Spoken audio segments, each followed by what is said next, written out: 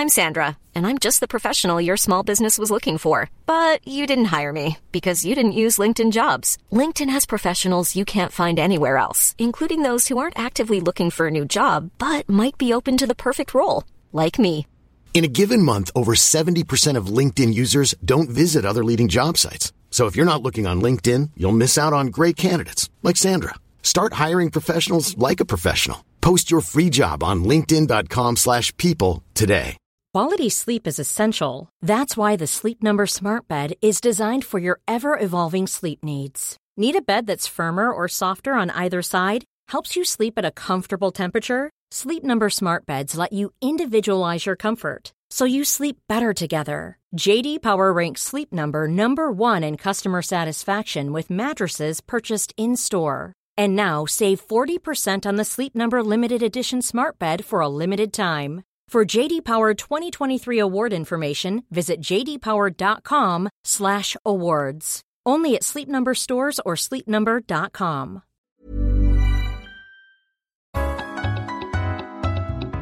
You're listening to the FT Money Show, brought to you by Investors Chronicle and FT Money.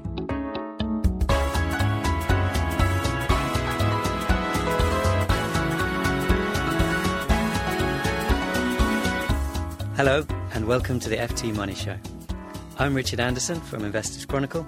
And I'm Charlene Goff from FT Money. And together, we'll be bringing you this week's financial lowdown in downloadable form. So Charlene, what have we got on the show this week? Well, today we have a real financial potpourri. Coming up, we ask whether the commercial property boom in the UK is coming to an end, and if so, where the new opportunities lie. We look at whether widening investment trust discounts are a good buy signal. And philanthropy, how you can cut your tax bill by giving to charity. And if you've got a subject you'd like us to tackle, you can email your questions to ask.ftyourmoney@ft.com. But let's start with a look at rather an old news story that just refuses to go away. On August the 1st, Home Information Packs, or HIPs, should finally be introduced. Charlene, I thought these were meant to be introduced months ago. Well, you're right, they were. It's supposed to come in June, and these were basically packs that home sellers had to put together before they marketed their property. And they were due to come in, and every home seller, no matter how big or small your house was, had to have one. But right at the last minute, the government backtracked on that. It didn't have enough inspectors to put these packs together. And so now they're coming in on August the 1st, but it's a very stripped-down version, and it's only going to apply to 4-bedroom or bigger houses. So if you've got a 4-bedroom house, what is it exactly that you have to do? Well, from August the 1st, before you can list your property with an estate agent, you have to apply for one of these packs. You don't have to have everything ready, but you have to have applied. So you have to get an inspector around to assess how energy efficient your property is, and you also have to have sent off some other information such as the leasehold and title deeds and that kind of thing. And your estate agent can help you put all that together, so you really just have to talk to them about it before you put your property on the market. And what about for those house sellers whose house is a little smaller, or people who just want to sell their flat? Do they have nothing to do? Not for the moment, no. This is only applying for 4-bedroom houses or bigger, so anyone selling a smaller property than that doesn't have to worry at all about this for the moment. But the government has said that it wants to introduce it for people selling smaller properties at some point. It hasn't given any information when that might be, so for the moment they're free of any obligation, but they might have to do something in the future.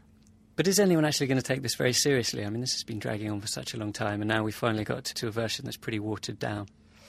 Well, you're right. I mean, it has become a bit of a joke in the industry. Estate agents are saying it's going to happen, and they don't think there'll be any more sort of backtracking on that from the government.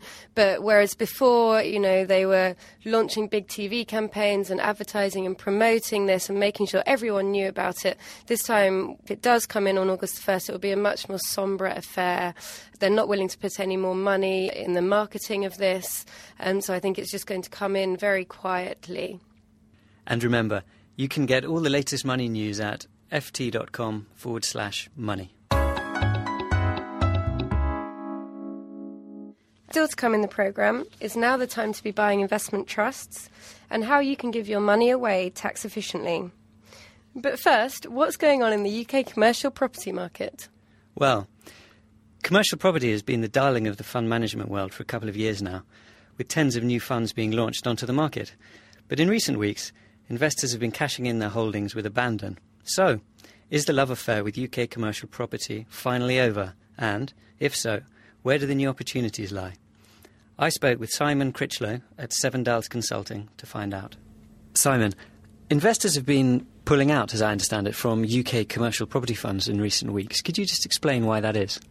I think it's a combination of things. I think, first of all, people are aware that they've had an extremely good run in the UK, and they're nervous that that won't continue.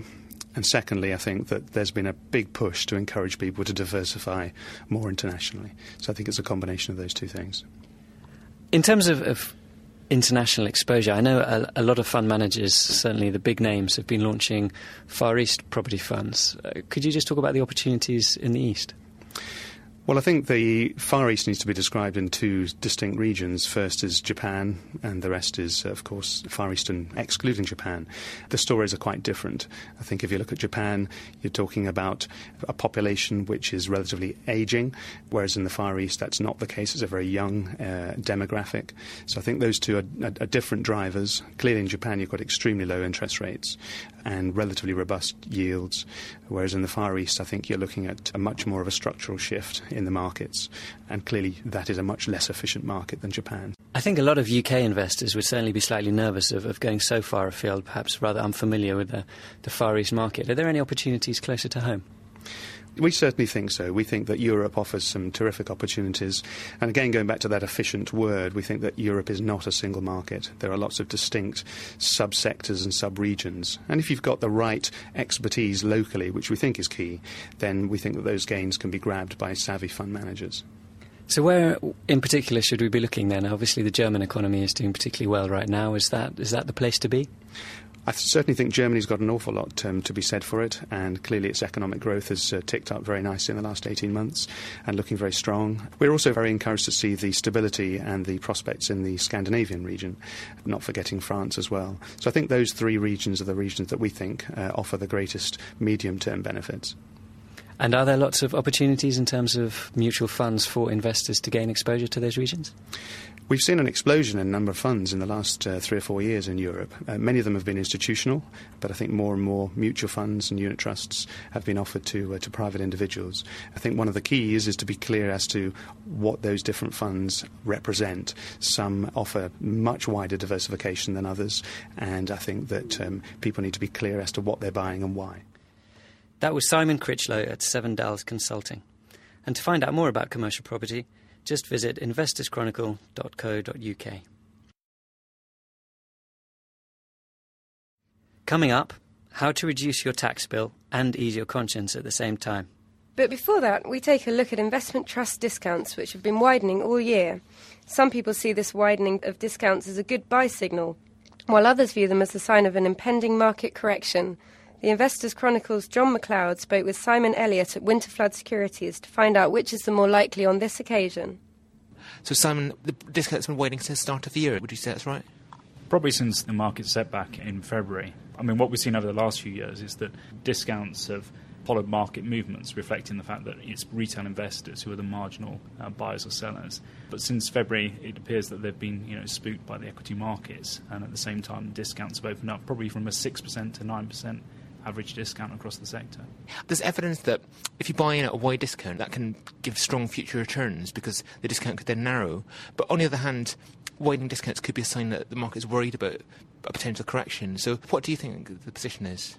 Yeah, I think on the medium term, the sector offers some good value opportunities at the moment, particularly when there's been a real growth in discount control mechanisms over the last few years, and you've had an increase in arbitrage buying, so effectively discounts are supported at particular levels. So on a medium-term view, it does look like there is some good value. However, if we do see a market correction in the near term, then you could see discounts widen out even further. Where would you say the best opportunities lie then? Yeah, we think one of the sectors that looks particularly a good value at the moment is Asia ex-Japan. And there are several well-managed funds there that have got good performance records that are available on double-digit discounts. Another opportunity that we'd highlight are funds where there's an equivalent unit trust again with good performance records such as Aberforth for smaller companies. That was Simon Elliott at Winterflood Securities. And finally today, we take a look at the world of charitable giving. An increasing number of prominent businessmen are donating large chunks of their fortune to charity. But this new wave of philanthropy is as much about business as it is about generosity. The FT's Ellen Kelleher spoke with Guy Davies at Barclays Wealth to find out more. So, Guy, there's been a real increase in charitable giving in the UK. Why do you think that is? I think the main reason is clearly the increase in wealth that we've seen over the last few years. A lot of it has been driven by the service sector. You've seen, obviously, within the financial sector, there is more money about. And in a sense, these are the new industrialists, the new Victorians, who are creating a large amount of money that they can't spend during their lifetimes. And so there's a growing interest to giving that money away. And also, you've seen quite a large number of high-profile people, celebrities like Elton John, Diana, Princess of Wales, who are very much involved in charity and giving money away and helping and supporting. And I think that has caused a large amount of interest in the nation as a whole. And how do the new philanthropists, how does their approach to charity differ from those of, say, Andrew Carnegie and John Rockefeller? There's not a great deal of difference between the old philanthropists, the Rockefellers. I mean, if you think in this country you have the Wellcome Foundation that was very much based on the work that was done, back in the last century, the beginning of the last century. So often you find now the new philanthropists will set up a foundation, a charitable trust, from which they will focus on specific needs. It can be benefiting the arts, education, could be benefiting specific causes such as AIDS and the like. And I think the long-term sustainable giving is what a lot of the charities need. And if it's overcoming specific medical issues in Africa, it's not a question of just giving a lot of money up front. It's much more the long-term sustainable giving that I think will meet the needs of those particular causes. And how do you go about setting up a foundation? Do you have to register? Well, in many cases, the easiest way to do that is to set up a trust, which you can do through a lawyer. That would be registered with the Charity Commission in England and Wales, or OSCR in Scotland. And provided, obviously, you have a clear cause and an objective, you obviously will then start to use the capital and possibly the trustees' time to support and aid those charities. So it's very simple. I think at the lower level, and clearly we're talking about people who have significant money, at the lower level, you can do what you, in a sense, probably have already been doing, which is clearly making donations. Often, it's setting up covenants. Another issue in terms of writing a legacy into your will, again, is very important and often overlooked. And charities have historically, and I think the recently, at least 11% of the income that charities generate has been through legacies. That is, the amount of money people leave in their wills. That was Guy Davies, Head of Charities at Barclays Wealth. For more on all aspects of financial planning, visit ft.com/money. And that's it for this week's FT Money Show.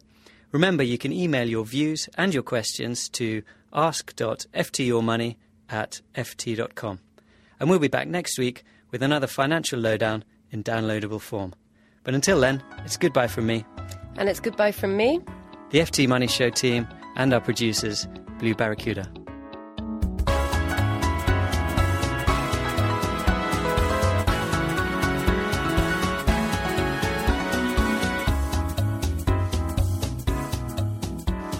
From me, the FT Money Show team, and our producers, Blue Barracuda.